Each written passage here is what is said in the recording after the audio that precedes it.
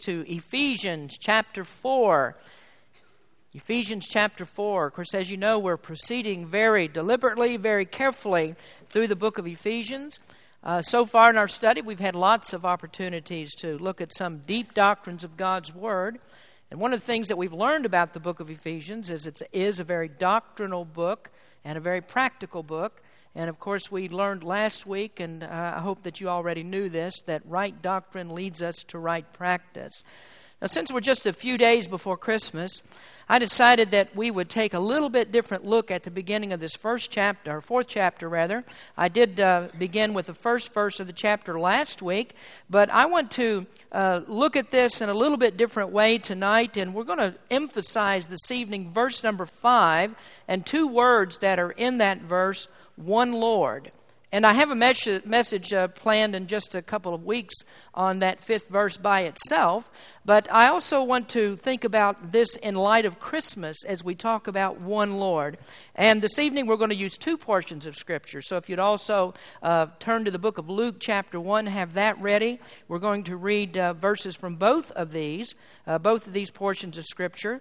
And Luke chapter 1, you may already know, the section of Scripture that I'm going to read is where Mary breaks out into a song as she thinks about the baby that she has in her womb. But let's start in Ephesians chapter 4, verse 1. And if you'd stand with me, please, we'll read a few verses here, then we'll go to the book of Luke. Ephesians 4, verse number 1, Paul writes, "I therefore, the prisoner of the Lord, beseech you that ye walk worthy of the vocation wherewith ye are called, with all lowliness and meekness, with long suffering, forbearing one another in love, endeavoring to keep the unity of the Spirit in the bond of peace. There is one body and one Spirit, even as ye are called in one hope of your calling, one Lord, one faith, one baptism, one God and Father of all, who is above all and through all and in you all. But unto every one of us is given grace according to the measure of the gift of Christ." Now, verse number 7 is very significant to us because in Mary's song in Luke chapter 1, she talks about a gift of grace that God had given her. So Paul writes there, every one of us is given grace according to the promise of the gift of Christ. Now, if you turn over there, please, to the book of Luke chapter 1, we want to begin reading at verse number 46. Luke 1, verse 46. "And Mary said, My soul doth magnify the Lord, and my spirit hath rejoiced in God my Savior. For he hath regarded the low estate of his handmaiden. For behold, from henceforth all generations shall call me blessed. For he that is mighty hath done to me great things, and holy is his name. And his mercy is on them that fear him from generation to generation. He has showed strength with his arm. He has scattered the proud in the imagination of their hearts. He hath put down the mighty from their seats, and exalted them of low degree. He hath filled the hungry with good things, and the rich he hath sent empty away. He hath holpen his servant Israel in remembrance of his mercy, as he spake to our fathers, to Abraham, and to his seed forever." Let us pray. Lord, we thank you so much for the reading of your word tonight. We thank you for the story of Jesus as he came to this world. And Lord, not just to be a baby, but to go to the cross and die for our sins. We thank you, Lord, for the greatest story that was ever told. We pray, Lord, you might bless this message tonight. Draw our hearts close to you. In Jesus' name we pray. Amen. You may be seated. In verse number 5 of Ephesians chapter 4, Paul said, "There's one Lord." And in our text that we read just a moment ago from Luke chapter 1, Mary said, "My soul doth magnify the Lord." And I think if Mary were a theologian, that she would have used her statement, and I'm very sure that she meant this: there is one Lord that I magnify. There's only one Lord that I can magnify. And I don't think that there was anybody who can be mistaken of what Mary meant there when she meant that the one Lord who she magnifies is Jehovah God himself. Mary believed in the one God. Now Luke chapter 1, verses 46 through 55 is just a beautiful passage of Scripture. In my estimation, it's one of the most beautiful things that we read in all the Word of God. To think that this baby in Mary's womb was the Lord Jesus Christ. And this portion of Scripture, as you may know, has been called Mary's Magnificat. That sometimes is noted in the versions, different versions of the Bible, as a subheading here. My particular Bible says the Song of Mary, but this is where Mary magnifies her God and her Savior, the Lord Jesus Christ, or even the baby who was in her womb, that she would recognize at some time would be the Savior who came into the world. But the subject, I think, of both Mary's song and also of the Apostle Paul's writing in the book of Ephesians is the one Lord. Now I want you to notice, first of all, this evening about this one Lord is that He is the only Lord of personal grace. In Ephesians chapter 4, verse 7, Paul said, "But unto every one of us is given grace according to the measure of the gift of Christ." And I believe that Mary recognized that God's action towards her was an act of personal grace. And for Mary, this wasn't just a singular act. This wasn't the only time that she experienced the grace of God in her life. Because I think by looking at Mary and her willingness to do what God told her to do, that on many occasions she must have experienced the grace of God. Mary was a very godly, chaste woman, I think the Bible teaches. And out of all of the young ladies of Israel for 4,000 years of earth's history up until that time, Mary was the one that God chose to bear the Savior. So Mary had personal favor with God. And just this fact, just simply that God would even notice her, had to be an act of pure grace. Mary, perhaps in some ways, didn't look a lot different from thousands of other girls who had lived before her. And the baby that she was about to have wasn't just an ordinary baby, but if it were, wouldn't that be an act of grace? Isn't it an act of grace when God brings a little child into the world? We don't think of, especially if it's your child, that child is just ordinary. Just 3 months ago, Clarissa had our first grandchild, and you dare not say that our grandbaby is just ordinary. I don't believe that. To have a grandbaby, that's a very personal act of God's grace. And isn't it unfortunate today that there are so many people who don't look at a newborn baby that way? They have no regard for newborn babies. They really don't mean anything. There's nothing special to them. Millions of babies get aborted every year, even before they're able to take their first breath. But do you realize that even in this passage of Scripture that God shows us that He knows all about that little unborn baby? Just before this, in Luke chapter 1, verse 46, there's a story of how Mary had gone to visit her cousin Elizabeth. And in fact, that's part of what's going on here as we read Mary's song of praise. Elizabeth was also pregnant. And the child that she was about to have was a very famous baby as well, or become a very famous man. Who was he? John the Baptist. And as you know, John the Baptist was the one who would point to the Lord Jesus Christ, and he would say, "Behold the Lamb of God that taketh away the sin of the world." John the Baptist was in his mother's womb. And did you know that John the Baptist recognized Jesus while he was even in his mother's womb? If you still have Luke open, look at verse number 39 in that first chapter. It says, "And Mary arose in those days and went into the hill country with haste into the city of Judah, and entered into the house of Zacharias and saluted Elizabeth. And it came to pass that when Elizabeth heard the salutation of Mary," listen, "the babe leaped in her womb, and Elizabeth was filled with the Holy Ghost." Isn't that a remarkable testimony of the living God? God knows who we are. Now, of course, God knew His Son. Of course, God knew that. But I also believe that God knew all of us before we were ever born. In the book of Jeremiah, God told Jeremiah that He knew him before he was ever formed in his mother's womb. And so God's never surprised when things work out according to His plan. He's the one, or when things happen in this world, because God's the one who plans them all. God knows all of us. Now, let me show you some things here that Mary praised because of the one Lord. First of all, she praised Him because He is the Lord who redeems us. Look at verse number 47, if you would again. "And my spirit hath rejoiced in God my Savior." Notice that Mary says, "God, my Savior." And you know what that is? That's an admission that Mary was also a sinner. Mary also needed a Savior. Now, there are many people who preach in this Christmas season that Mary was sinless. Mary was born herself without any sin, but the Word of God doesn't say that. In fact, Mary recognized the fact herself that she was not sinless and she needed a Savior. So just like everyone in this room tonight, Mary was a sinner in need of the grace of God, and she knew that there was only one Lord who could redeem her from all of her sins. Now, thank the Lord for redeeming grace, because without that personal grace of God, not one of us would ever have forgiveness of sin.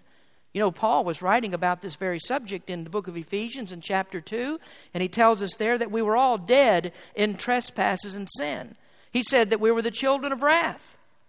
But thank the Lord, he didn't leave us with that statement, because he went on, and in the very next verses, Paul said, "But God, who is rich in mercy for his great love wherewith he loved us, even when we were dead in sins, hath quickened us together with Christ. By grace ye are saved." He's the only one who redeems. And when Paul said in Ephesians 4 verse 5, "one Lord," he had in mind the only Lord who redeems. Now next we see that Mary praised the one Lord because he is the Lord who regards us. In verse 48, Mary said, "He hath regarded the low estate of his handmaiden." And so I think Mary was looking at this way. I'm a nobody. Why would God ever recognize me? Why would God ever look to me? Why would God do such a wonderful thing in my life? And it wasn't just that God had saved her. We think about that. Salvation's a great gift, isn't it? I mean, if that's all that God ever did for us, is that all that we would ever need? I think it is. Salvation's the greatest thing that God could ever do for us. But God doesn't stop there. What do we learn from that 3rd chapter of Ephesians just a few sermons ago? That God does more and exceedingly abundantly more, even than we can think or ask. And so Mary has something beyond just her salvation, because God has chosen her to bring the Lord Jesus Christ into the world. God did exceedingly abundantly more for her. And that's why Mary says in this beautiful song, all generations, she said, shall call me blessed. Do you feel blessed? If you're a child of God, I think you should feel blessed. You know, I feel blessed, as I was praying just a moment ago, to be the pastor of this church. I feel blessed because of that. But every single person in this room tonight, if you know Jesus Christ as your Savior, you're blessed. You've been called out by God. Listen to what Paul wrote in 2 Timothy 1 verse 9. "Who has saved us and called us with a holy calling, not according to our works, but according to his own purpose and grace, which was given in Christ Jesus before the world began." Folks, I'm blessed because God regarded me. He chose me in his own purpose and grace, and he sent Jesus Christ to die for me. You know, I pity people who really don't understand that truth. Do you know some people believe that Jesus never regarded anybody in salvation?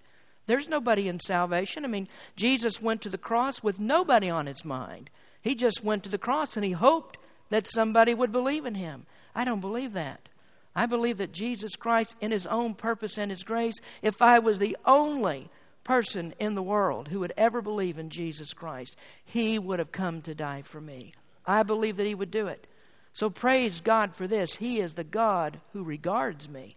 But then we have to go a step further, because we also see Mary praised this one Lord because he's the Lord who rewards us.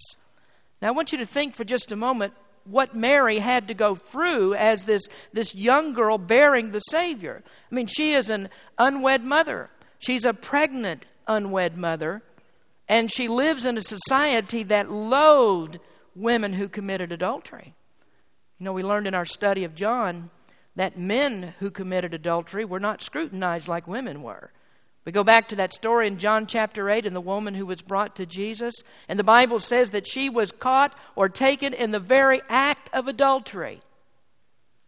And that means there had to be a man who was also caught in the very act of adultery. But we don't see anything in the Scriptures at all about that man being brought before Jesus. So Mary suffered pain and humiliation because of the pregnancy. She was falsely accused that she had done something immoral. And then after Jesus was born, do you think that all the false accusations stopped? They didn't. Because after Jesus was born, there were still many who didn't believe that Jesus was the Christ. In fact, most people didn't believe he was the Christ. They didn't believe he was the Son of God. And so they remembered what they think Mary had done. So her pain and humiliation didn't stop just because Jesus was born. So Mary faced ridicule. But one day she could look back on all of this and she could know that God had rewarded her. Again, she said, "Generations shall call me blessed." And all of us have been blessed because Mary bore the Savior who came into the world. All of us have the blessing. And that's something to remember, I think, when you go through pain in your life, when you go through trouble, humiliation, when someone criticizes you for being a Christian, when they may make fun of you at work or school, or just friends or neighbors may make fun of you because you're a Christian. What did Jesus say? Matthew 5 verse 12 says, "Rejoice and be exceeding glad, for great is your reward in heaven. For so persecuted they the prophets which were before you." So He's the Lord who rewards us. He redeems us. He regards us. He rewards us. Isn't that wonderful? He is the God who does all that for us. And it's only because of personal grace that He rewards, redeems, regards, and does it all. Now I want you to notice next that He is the only Lord of perpetual grace. If you look again at verse 50 of Luke chapter 1, "And His mercy is on them that fear Him from generation to generation." And that shows us that God's grace continues. God has perpetual grace. He never stops. God's never going to leave you hanging. You can always depend upon Him. Let me show you some aspects of perpetual grace. First of all, His grace is permanent. Mary knew that she wasn't the only one to receive grace. I mean, her generation was not the only generation to be blessed and not the only one to receive grace. I mean, even though it had been 4,000 years since the promise of the Messiah had been given, yet all generations from that time until hers had experienced outpourings of God's grace. As we study through the Old Testament, and we look through that on Sunday nights, we saw God's grace in so many different ways. The Bible says that Noah found grace in the eyes of the Lord. It talks about how Abraham was given a new home, and that's because of God's grace. Isaac found Rebekah. Jacob was blessed when he wrestled with the angel. Joseph found grace in a prison house. Moses found grace when he was saved in the bulrushes by Pharaoh's daughter. Grace is abundant in the Old Testament. And when God says that He's going to bless His people, the grace just keeps on flowing. It never stops. God's grace keeps flowing. And we find that in the end of the Old Testament era, and that is when Judah and Israel were taken into captivity. 400 years after Nehemiah and Ezra, the people had turned their hearts against God. The Bible doesn't say that God even worked with Israel in any way for that 400 years. We know them as the silent years between the Old Testament and the New Testament. And yet we come to Matthew, we come to the Gospels, we come to Luke, and there we find that God has not forgotten His people. God still has grace. And God one day came to a virgin named Mary. Friends, God's grace is abundant for us. In John chapter 1, verse 16, it says, "And of His fullness have all we received, and grace for grace." Paul said in Romans chapter 5, verse 15, "But not as the offense, so also is the free gift. For if through the offense of one many be dead, much more the grace of God and the gift by grace, which is by one man, Jesus Christ, hath abounded unto many." You know, as long as you live, every breath that you take is by God's grace. Even if you're a lost person, just living in this world, that's by God's grace. Every breath you take comes from Him. And I believe this is true as well, that as long as you're living and breathing, you can receive the grace of God. You can be saved. As long as you're alive and breathing, you can be saved because God's grace is permanent. He never stops giving grace. But we notice this also, that His grace was promised. And we recognize the promise when Mary says in verse 53 of Luke 1, "He hath filled the hungry with good things, and the rich He hath sent empty away." So Mary recognizes here that all who call on the Lord will be supplied with good things. What does Jesus say? In John chapter 7, it tells us there, in the last day, that great day of the feast, Jesus stood and cried, saying, "If any man thirst, let him come unto me and drink. He that believeth on me, as the Scripture hath said, out of his belly shall flow rivers of living water." So God promised something here, and Jesus promised something. You come to Him and you can be saved, He says. But we also notice as Mary sings this song, she says, He sends the rich empty away. And what she means is that those who are self-sufficient, those who trust in self-sufficiency, will be turned away from God. But even while she says that, she also shows us that anyone who seeks Jesus will find Him. Anyone who knocks on His door will have it opened. Anyone who's thirsty can come to Him and drink. And anybody who's hungry can find bread enough to be filled. So anyone who calls on the name of the Lord will be saved. Matthew 11:28, Jesus said, Come unto me, all ye that labor and are heavy laden, and I will give you rest. So Jesus gave a promise of grace. Just call on Him, and He'll always be there. The writer of Hebrews said in Hebrews 4:16, Let us therefore come boldly unto the throne of grace, that we may obtain mercy and find grace to help in time of need. And so this is what Mary saw. Mary saw all of these things, and she praised God. She magnified the one Lord. And that's the same thing that Paul is speaking of in the book of Ephesians. Now there's another area of grace that shows us that Jesus is the Lord, and He's also the only Lord of performing grace. Now let's notice verses 51 and 52 back in Luke. It says in chapter 1 again, He has showed strength with His arm. He has scattered the proud in the imagination of their hearts. He hath put down the mighty from their seats and exalted them of low degree. So here we have a God who shows grace. In fact, folks, when we least expect it, God shows His grace. You know, I think it's just awesome how that God looks at things differently than we do. I mean, He looks at this whole world totally different. He has a totally different picture than we have. We look at successful people. We look at people who have great power. We look at fame. We look at wealth. And we find ourselves envious of people who have fame and success and wealth. And we think, oh, how great their lives must be. Look how they've been so richly blessed. But you know what we find out really? It's that the greatest majority of people who are famous, those who are successful, those who are wealthy, have never actually been touched by God. Not in the same way that you and I have. God hasn't touched them in the same way. God allows them to have wealth. God allows them to have fame. He allows them to have success.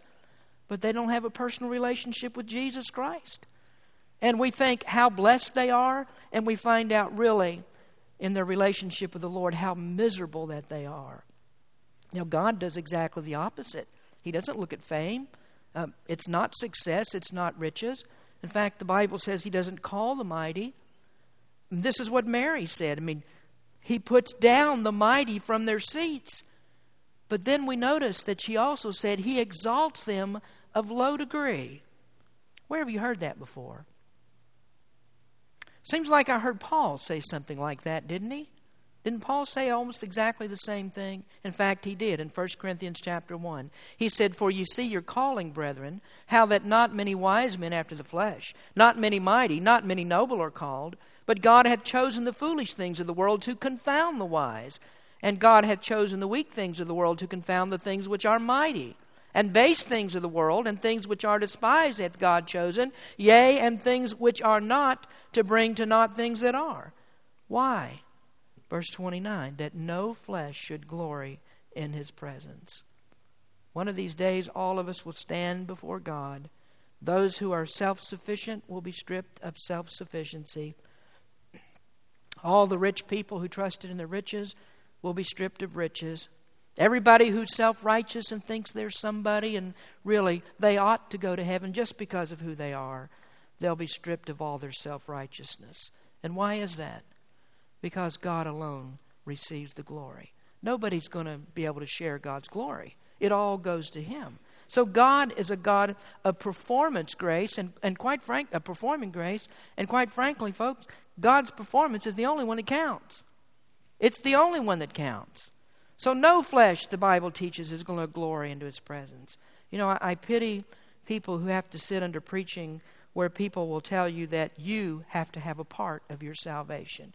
You have a part, God has a part, we share in this thing. It's a synergistic effort.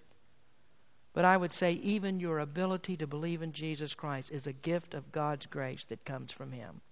Now we notice verses 54 and 55. God rejects the proud, but Mary says, He hath holpen his servant Israel in remembrance of his mercy, as he spake to our fathers, to Abraham, and to his seed forever. So he talks about putting down all these folks here and how God doesn't regard the rich. She says God doesn't look at the mighty.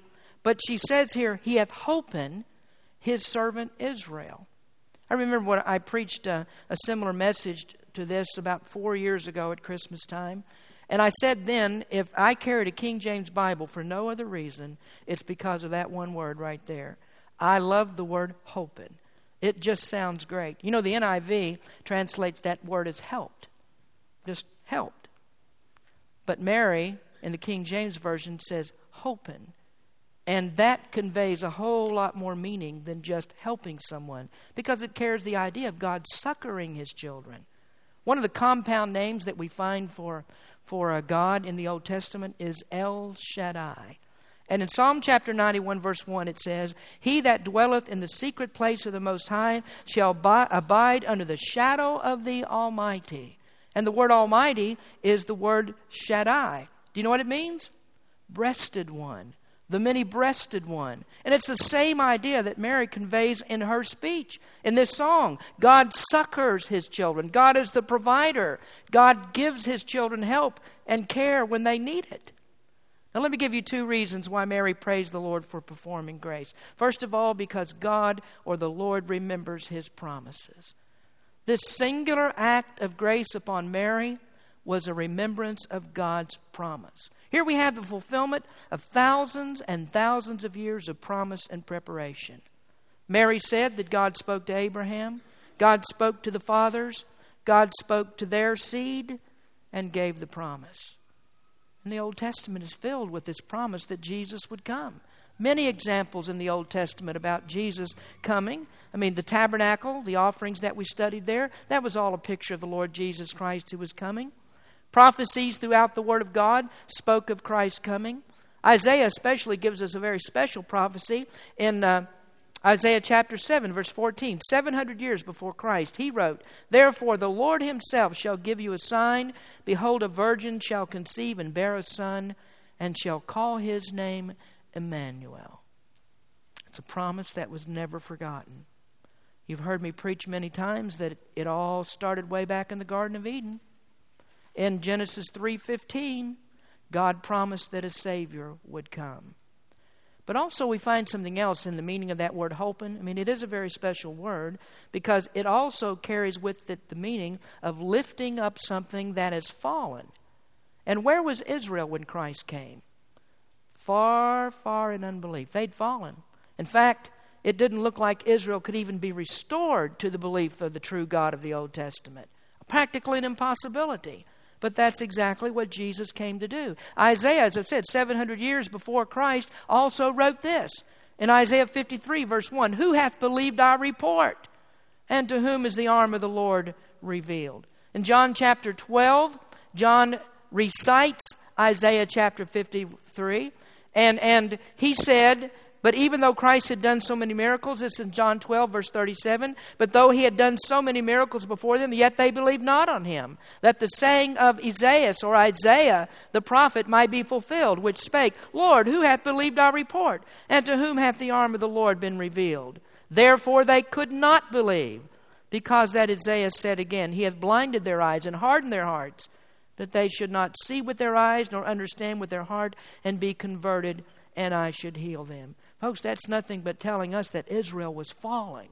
The whole world had fallen. All of the world was headed for destruction and justly deserving. But Mary says he remembers his promise. Here the young virgin Mary says, he hath holpen his servant Israel in remembrance of his mercy. So we thank the Lord for that. He's the God who remembers his promises. We've been looking at both Mary and Paul's exaltation of the Lord. And Paul said in 2 Corinthians 1 verse 20, for all the promises of God in him are yea, and in him amen, unto the glory of God by us. You might sometimes feel that God's forgotten you. Remember this, that God promised that Jesus would come 4,000 years before he actually came. He never forgets us. He never forgets a promise. All that God's doing is waiting for the right timing. And that's something we all need to learn. God does things in His own time. In Galatians chapter 4, Paul wrote, "But when the fullness of time was come, God sent forth His Son, made of a woman, made under the law, to redeem them that were under the law, that we might receive the adoption of sons." Now I want you to notice, finally, that He's the Lord of performing grace because the Lord remembers His people. Verse 55, once again, Mary said, "As He spake to our fathers, to Abraham, and to his seed forever." Mary was one of the Lord's people. Mary was from Israel, of course. And when God chose Mary, that was a fulfillment of the promise that there would be a Jewish virgin. It would come from His people. The Son of God would come from His people. He would be the promised Messiah come to save His people. And that's a theme that occurs over and over in the Word of God. God remembers. Over and over, God remembers. Because of His grace, God always remembers. Hebrews says, "Let your conversation be without covetousness, and be content with such things as ye have. For He has said, I will never leave thee nor forsake thee." In times of great persecution, the people of God needed to hear statements like that. I will never leave thee nor forsake thee. And Mary, as an unmarried young woman, knew that God wasn't going to leave her. God would never forsake her. She was in trouble, no doubt about that. But she had hope in God. She knew He would not forsake her.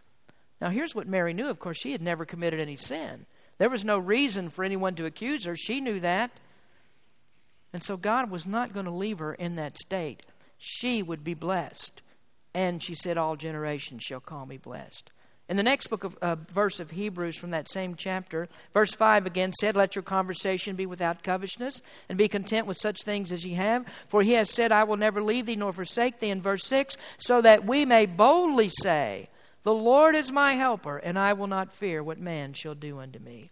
You never have to fear because God always remembers His people. In the Old Testament, God said, "I've graven you upon the palms of my hands."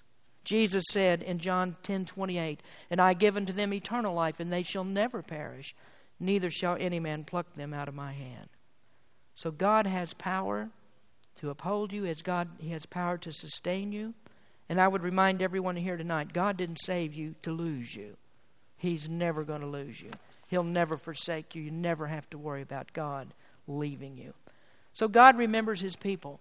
And the words that Mary spoke, I think even as she spoke them and remembered who God was, that those were comforting words to her. And they ought to be comforting words to us as well.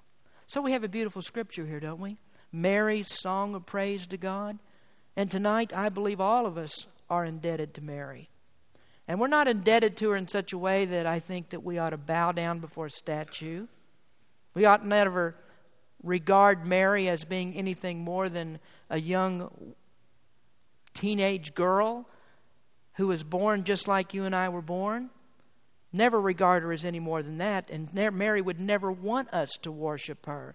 She never asked to be worshipped. She never be asked to be held in higher esteem than anybody who's ever been born. But we still owe Mary a debt of gratitude, don't we? We owe her a debt of gratitude because of personal grace. She reminds us of those things: personal grace, perpetual grace, and performing grace. So in the Christmas season, we need to remember all these things. We have one Lord. We have one faith. We trust in the one Lord. He's the one Lord that we worship. And all of us ought to magnify Him for what He's done. So I would ask you, with those kinds of things in mind, do you magnify the Lord? Is He your Lord of personal grace? He's mine. And I hope in this Christmas season we really recognize what Jesus came into the world to do.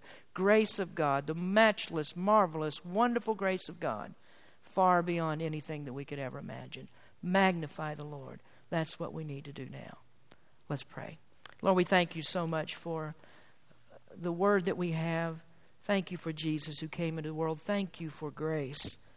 Lord, we just thank You for such a beautiful scripture that's been preserved for us that we can read and find hope in. So, Lord, we just pray in this Christmas season that we would remember that we would be nothing except for Your grace. Bless in this time of invitation, Lord, we give You the praise for all things. In Jesus' name we pray. Amen. If you would grab a hymn.